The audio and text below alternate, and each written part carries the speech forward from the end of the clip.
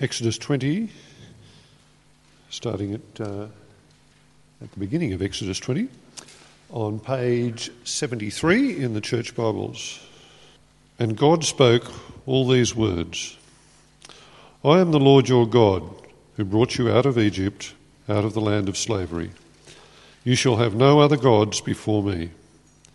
You shall not make yourself an idol in the form of anything in heaven above, or the earth beneath, or the waters below.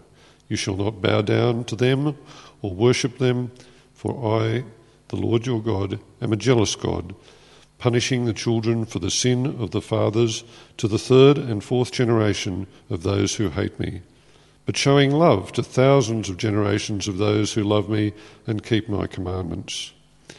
You shall not misuse the name of the Lord your God, for the Lord will not hold anyone guiltless who misuses his name.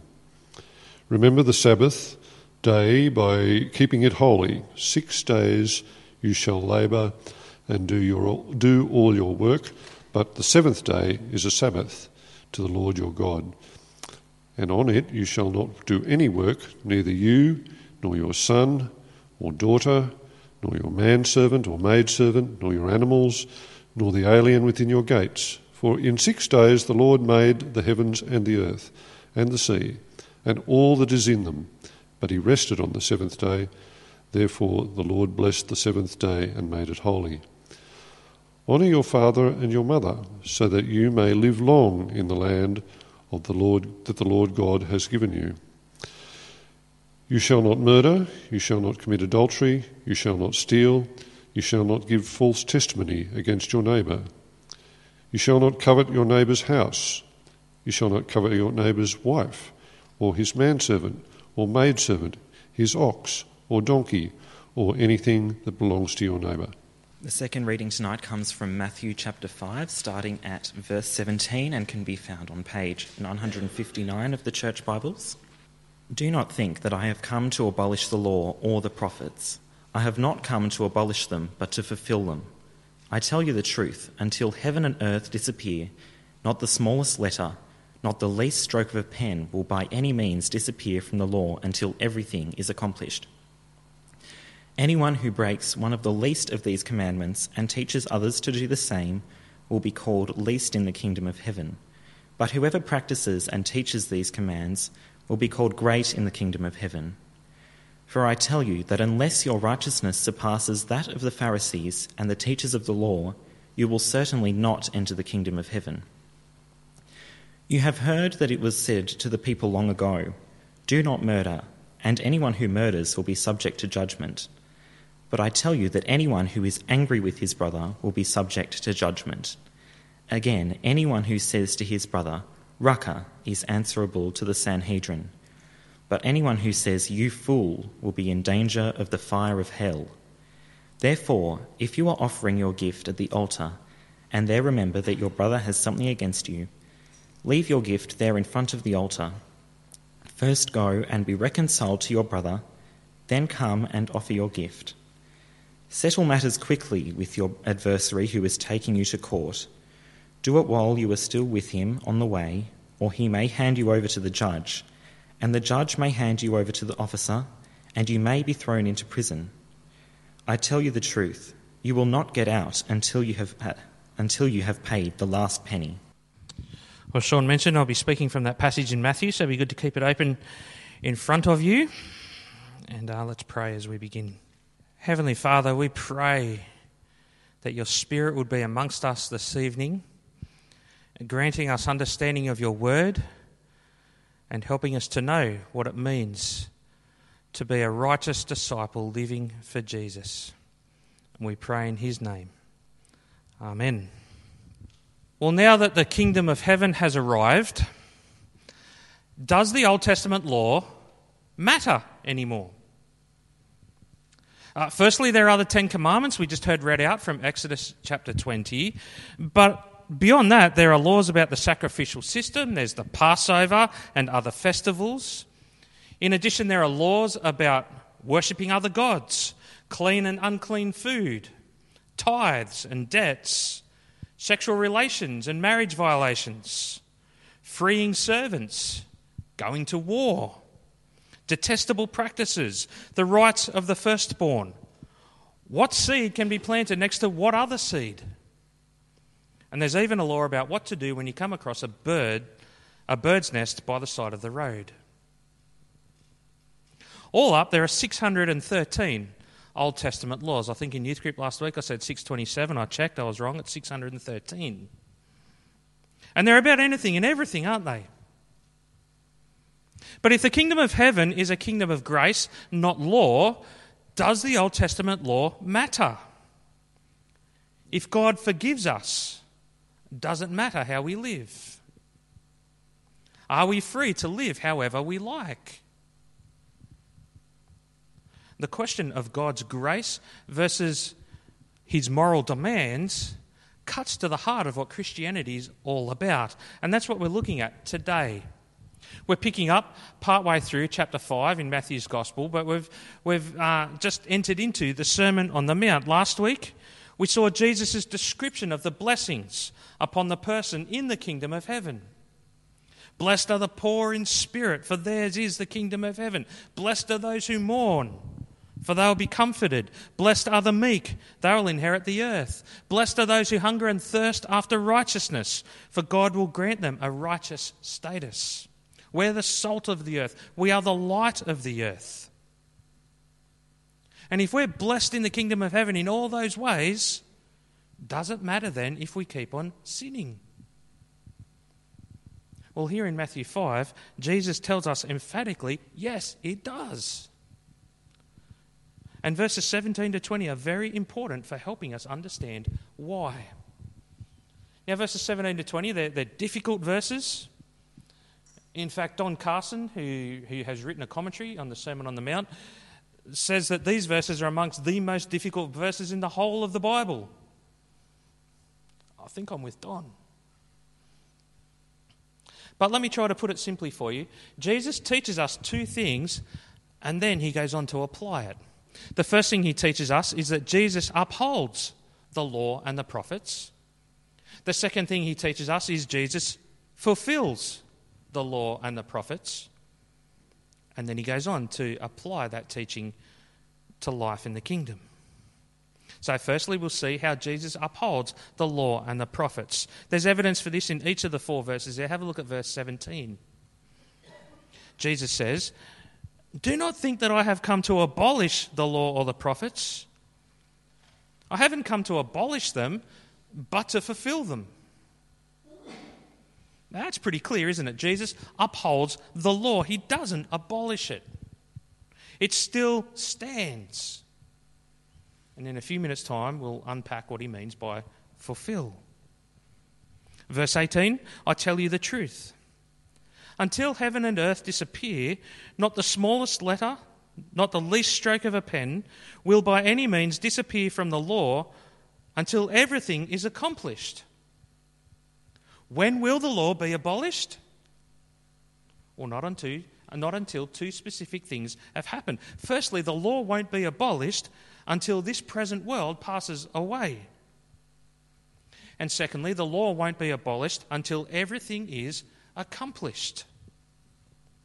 That, of course, is referring to God's plan of salvation, when it is completed. Now, God's plan of salvation centres on the life, death and resurrection of Jesus. Right now, he has ascended into heaven and intercedes with the Father. We're waiting for him to return, to take us to be with him for eternity. That's when everything will be accomplished. But until heaven and earth pass away, and until everything is accomplished, nothing disappears from the law. Not the smallest letter, not the least stroke of a pen. Literally, not even the dot above an I will disappear from the law until these two things have happened. Jesus upholds the law. It still stands. In verse 19, it starts to get a little trickier, because Jesus moves on from talking about the law and the prophets to talking about the kingdom. And he says, anyone who breaks one of the least of these commandments and teaches others to do the same will be called least in the kingdom of heaven, but whoever practices and teaches these commands will be called great in the kingdom of heaven. So here Jesus is referring to the commands in the Beatitudes, the commands that he goes on to give in verses 21 to 47, but he also means further on the rest of the Sermon on the Mount in chapters 6 and 7, and then other things that he says throughout the rest of the gospel. And in fact, do you remember what he says to the disciples right at the end of Matthew 28 when he says, "Go and make disciples of all nations, baptizing them in the name of the Father and the Son and the Holy Spirit, and teaching them everything I have commanded you." Jesus is upholding the law. There's no abolition of the Old Testament here. There's no redundancy, no relaxing. But what he's going to do is take every bit of that Old Testament law and really drive it home. And in doing so, he upholds the law.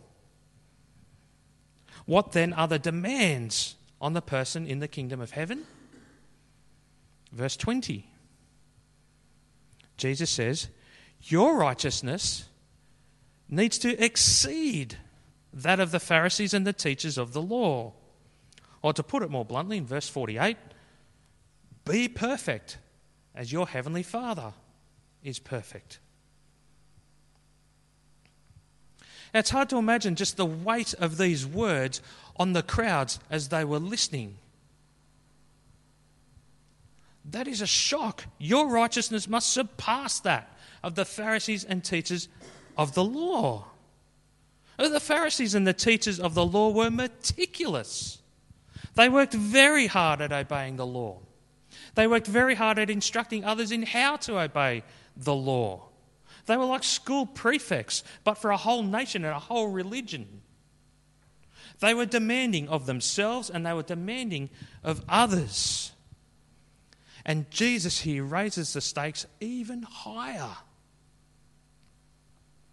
The demand on the person in the kingdom of heaven is greater still, for Jesus demands perfection. See, the kingdom is not lawless.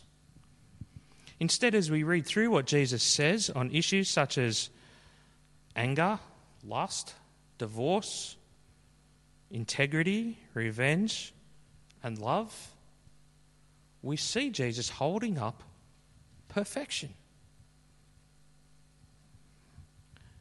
Do you want entry into God's kingdom? But Jesus upholds the law and he demands perfection.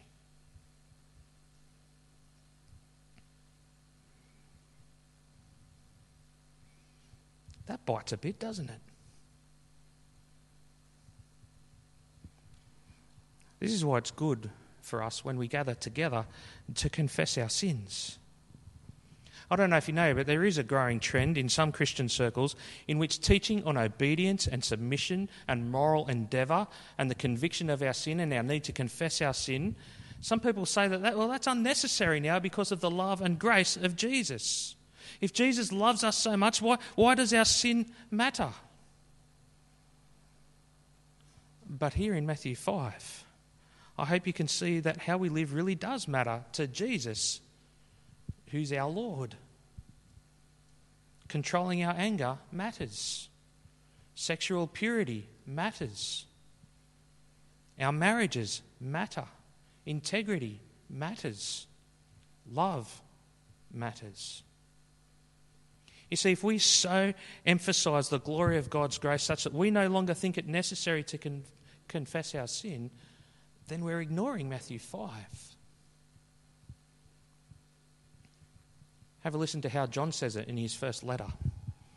He says, if we claim to be without sin, we deceive ourselves and the truth is not in us. If we confess our sins, God is faithful and just and will forgive us our sins and purify us from all unrighteousness. If we claim we have not sinned, we make him out to be a liar and his word has no place in our lives. The call of the gospel is repent, for the kingdom of heaven is near. The life of the disciple is to live in repentance and faith. So Jesus upholds the law. How we live matters. Our sin matters. But that does leave us with a couple of problems. The first one is, how on earth do we achieve such perfection? And the second thing is, well, what do we do then with Old Testament law, and particularly quirky things like, should we go shopping on Sunday? Or is it okay to eat bacon and pork and prawns? Can I wear a shirt made of blended fabric? Well, the key word to understanding this, I'm tempted to say, it's the F word in verse 17. Fulfill. You see it there? Jesus hasn't come to abolish the law and the prophets, but to fulfill them. Now, already Matthew has shown us many ways in which Jesus does this. As he reveals Jesus' identity to us, he has shown us that Jesus is the Christ, the son of Abraham, the son of David. And then in his birth, in his escape to Egypt, in his return to Nazareth, in his baptism, in his ministry, and in his preaching, Matthew shows us time and again how Jesus fulfills all that's said about him in the law and the prophets. Jesus completes the requirements of the Old Testament. And he proves himself to be the true Son of God by doing the will of God. And so with Jesus coming and the arrival of the kingdom of heaven comes a massive change. A little bit later in Matthew, we read these words in chapter 11. It says, "From the days of John the Baptist until now, the kingdom of heaven has been forcefully advancing, and forceful men lay hold of it. For all the prophets and the law prophesied until John. And if you're willing to accept it, he is the Elijah who was to come. Whoever has ears, let them hear."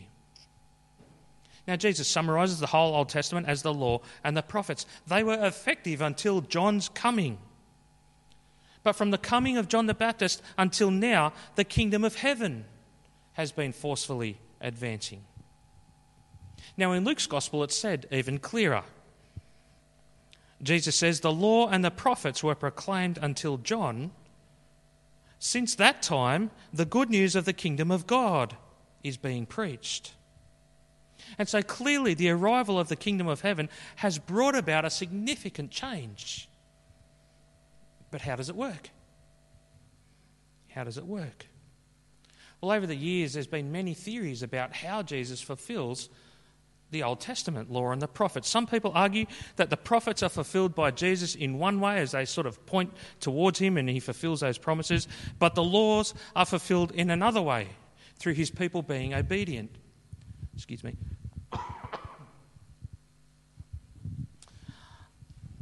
Some like to split the law into three parts. And they take the law and they say, well, there's civil laws, which relate to the nation of Israel and how they are to act and behave. There are ceremonial laws, which are related to the temple and the sacrifices and things like that. And then there are moral laws about ethics and morality that the people are supposed to live by.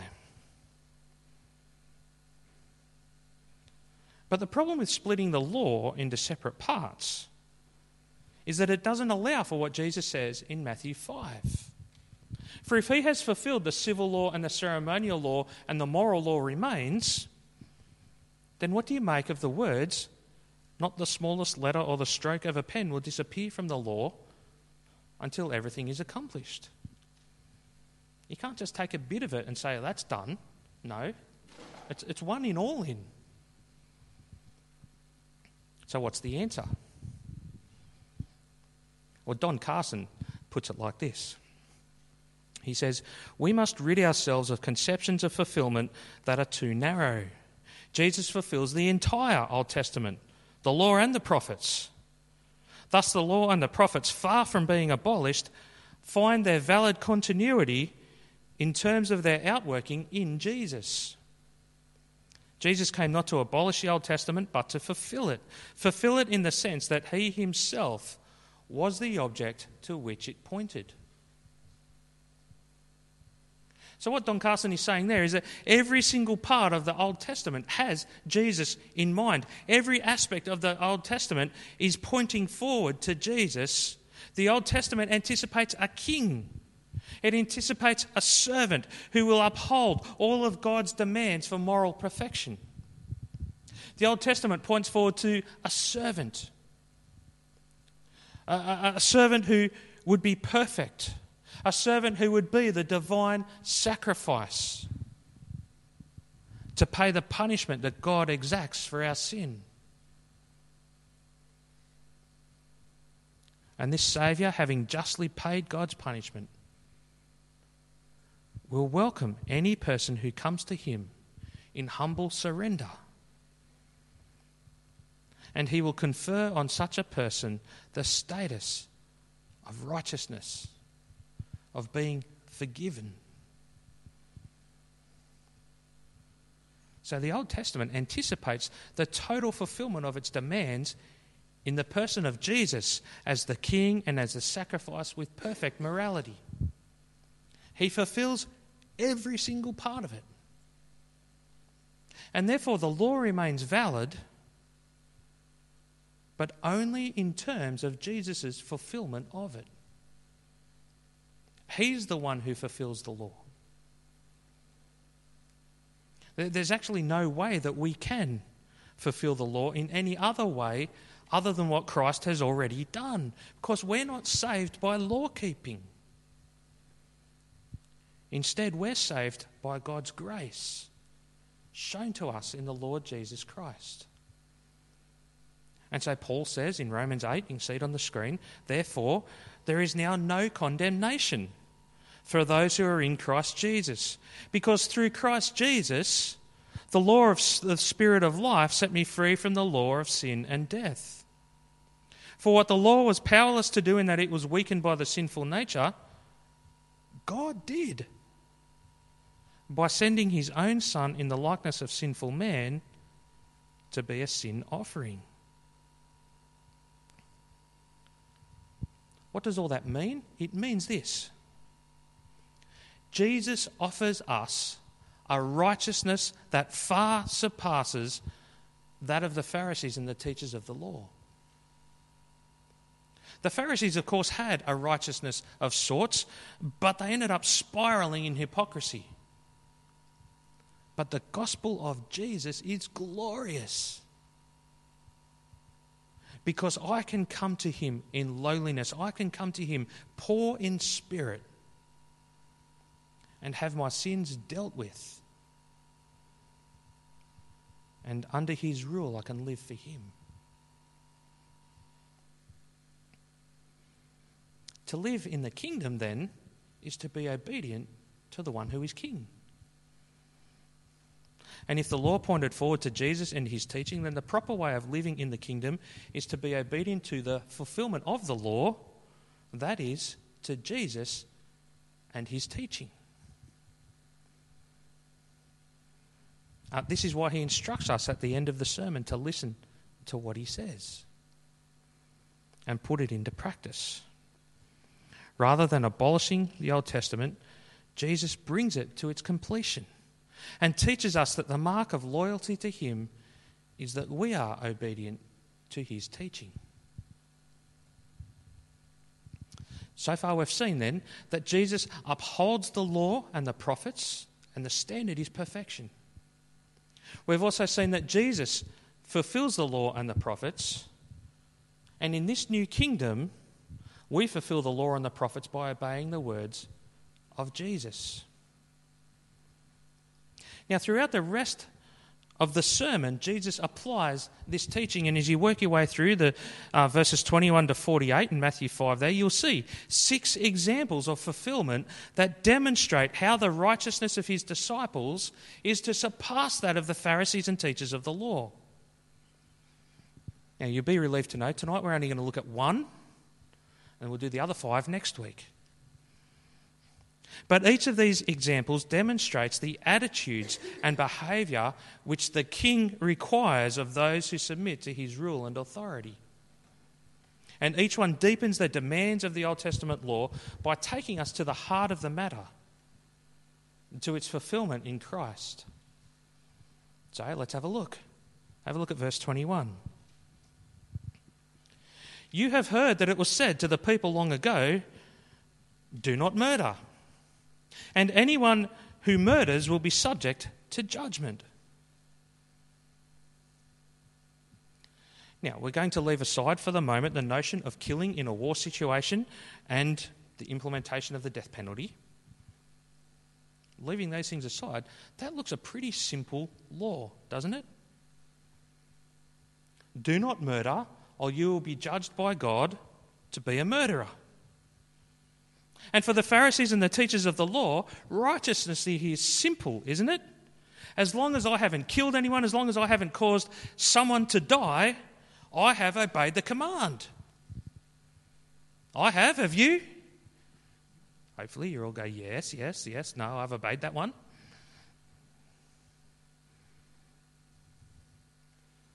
But Jesus shows us what the true fulfillment is, how much more it is. Excuse me. Have a look at verse 22. Jesus says, but I tell you that anyone who is angry with his brother will be subject to judgment. Again, anyone who says to his brother, Raca, is answerable to the Sanhedrin. But anyone who says, you fool, will be in danger of the fire of hell. You see, it becomes pretty obvious, doesn't it? The law not to murder is so much more than just not killing anyone. It's actually about personal relationships. And I don't know about you, but as I read through those words, the pride I have of keeping the commandment not to murder, it's evaporated completely, hasn't it? Because there are plenty of times when I've been guilty of unrighteous anger. Have you ever had hateful feelings towards someone? Have you ever thought to yourself that you'd be happy never to see a particular person ever again? Or perhaps even wish they were dead?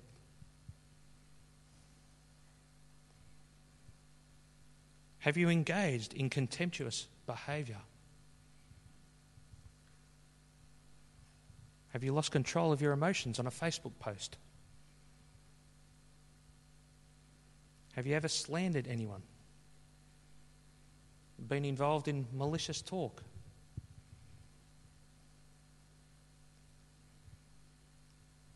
I have. And Jesus says, you're guilty of breaking this law.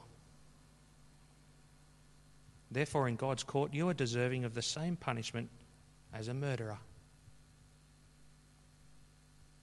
Ouch.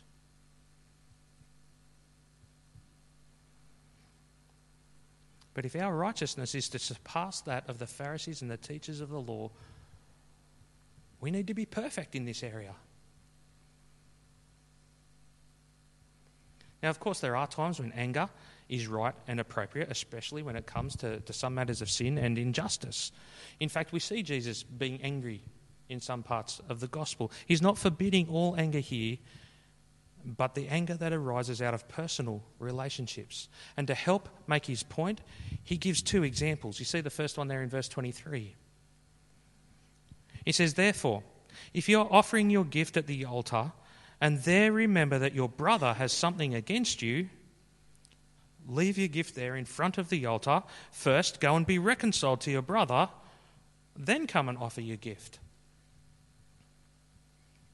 Jesus is insisting here that it is far more important for you to be reconciled to your Christian brother or sister than to come to church tonight.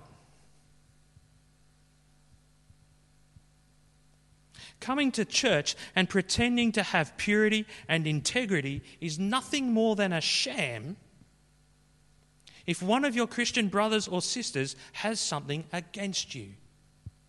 And Jesus says, forget about coming to church. Go and be reconciled with your brother or sister. And then worship God.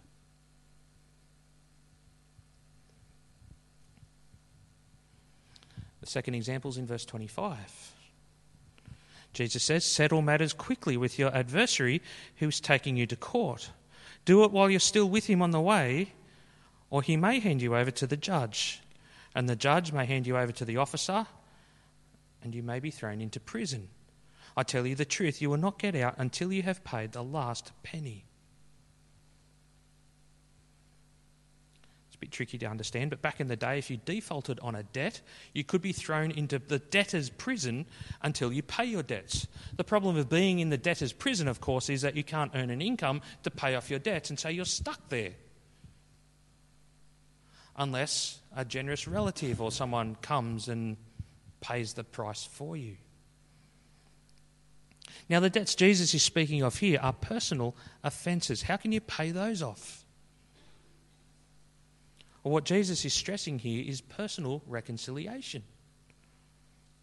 And the onus here is on the one who has done wrong to other people. And Jesus says, go and do what you need to do to be reconciled. Judgment is looming, and justice will be done. Therefore, keep clear of malice and offence toward others, for even the one who is angry with his brother will be subject to judgment. So can you see in this example how Jesus is upholding the law and teaching us what it really means? Now, our righteousness is to surpass that of the Pharisees and the teachers of the law. God's standard is perfection, which can only be achieved through Jesus' fulfillment of the law. What I hope you see here is that just as the Old Testament pointed forward to Jesus and it pointed people towards him in their need and dependence on Jesus, so the Sermon on the Mount points us to Jesus and to our need and dependence on him too. We need his grace and mercy. Now, there are warnings in the Bible about not abusing his grace and mercy. A couple of weeks ago, we heard a sermon from 2 Peter on make every effort to add to your knowledge godliness and self-control and all those things. We are to work hard at living in obedience to Jesus' teaching. Without the law, we don't have freedom. We have anarchy. Jesus holds up to us the perfect law of God, and it is gloriously pure. But without grace and mercy, it's totally brutal, isn't it? If that's what fulfillment is. And so the good news of the gospel, I want to finish with this. The good news of the gospel is this. But now a righteousness from God, apart from law, has been made known, to which the law and the prophets testify. This righteousness from God comes through faith in Jesus Christ to all who believe. There's no difference, for all have sinned and fall short of the glory of God and are justified freely by his grace through the redemption that came by Christ Jesus.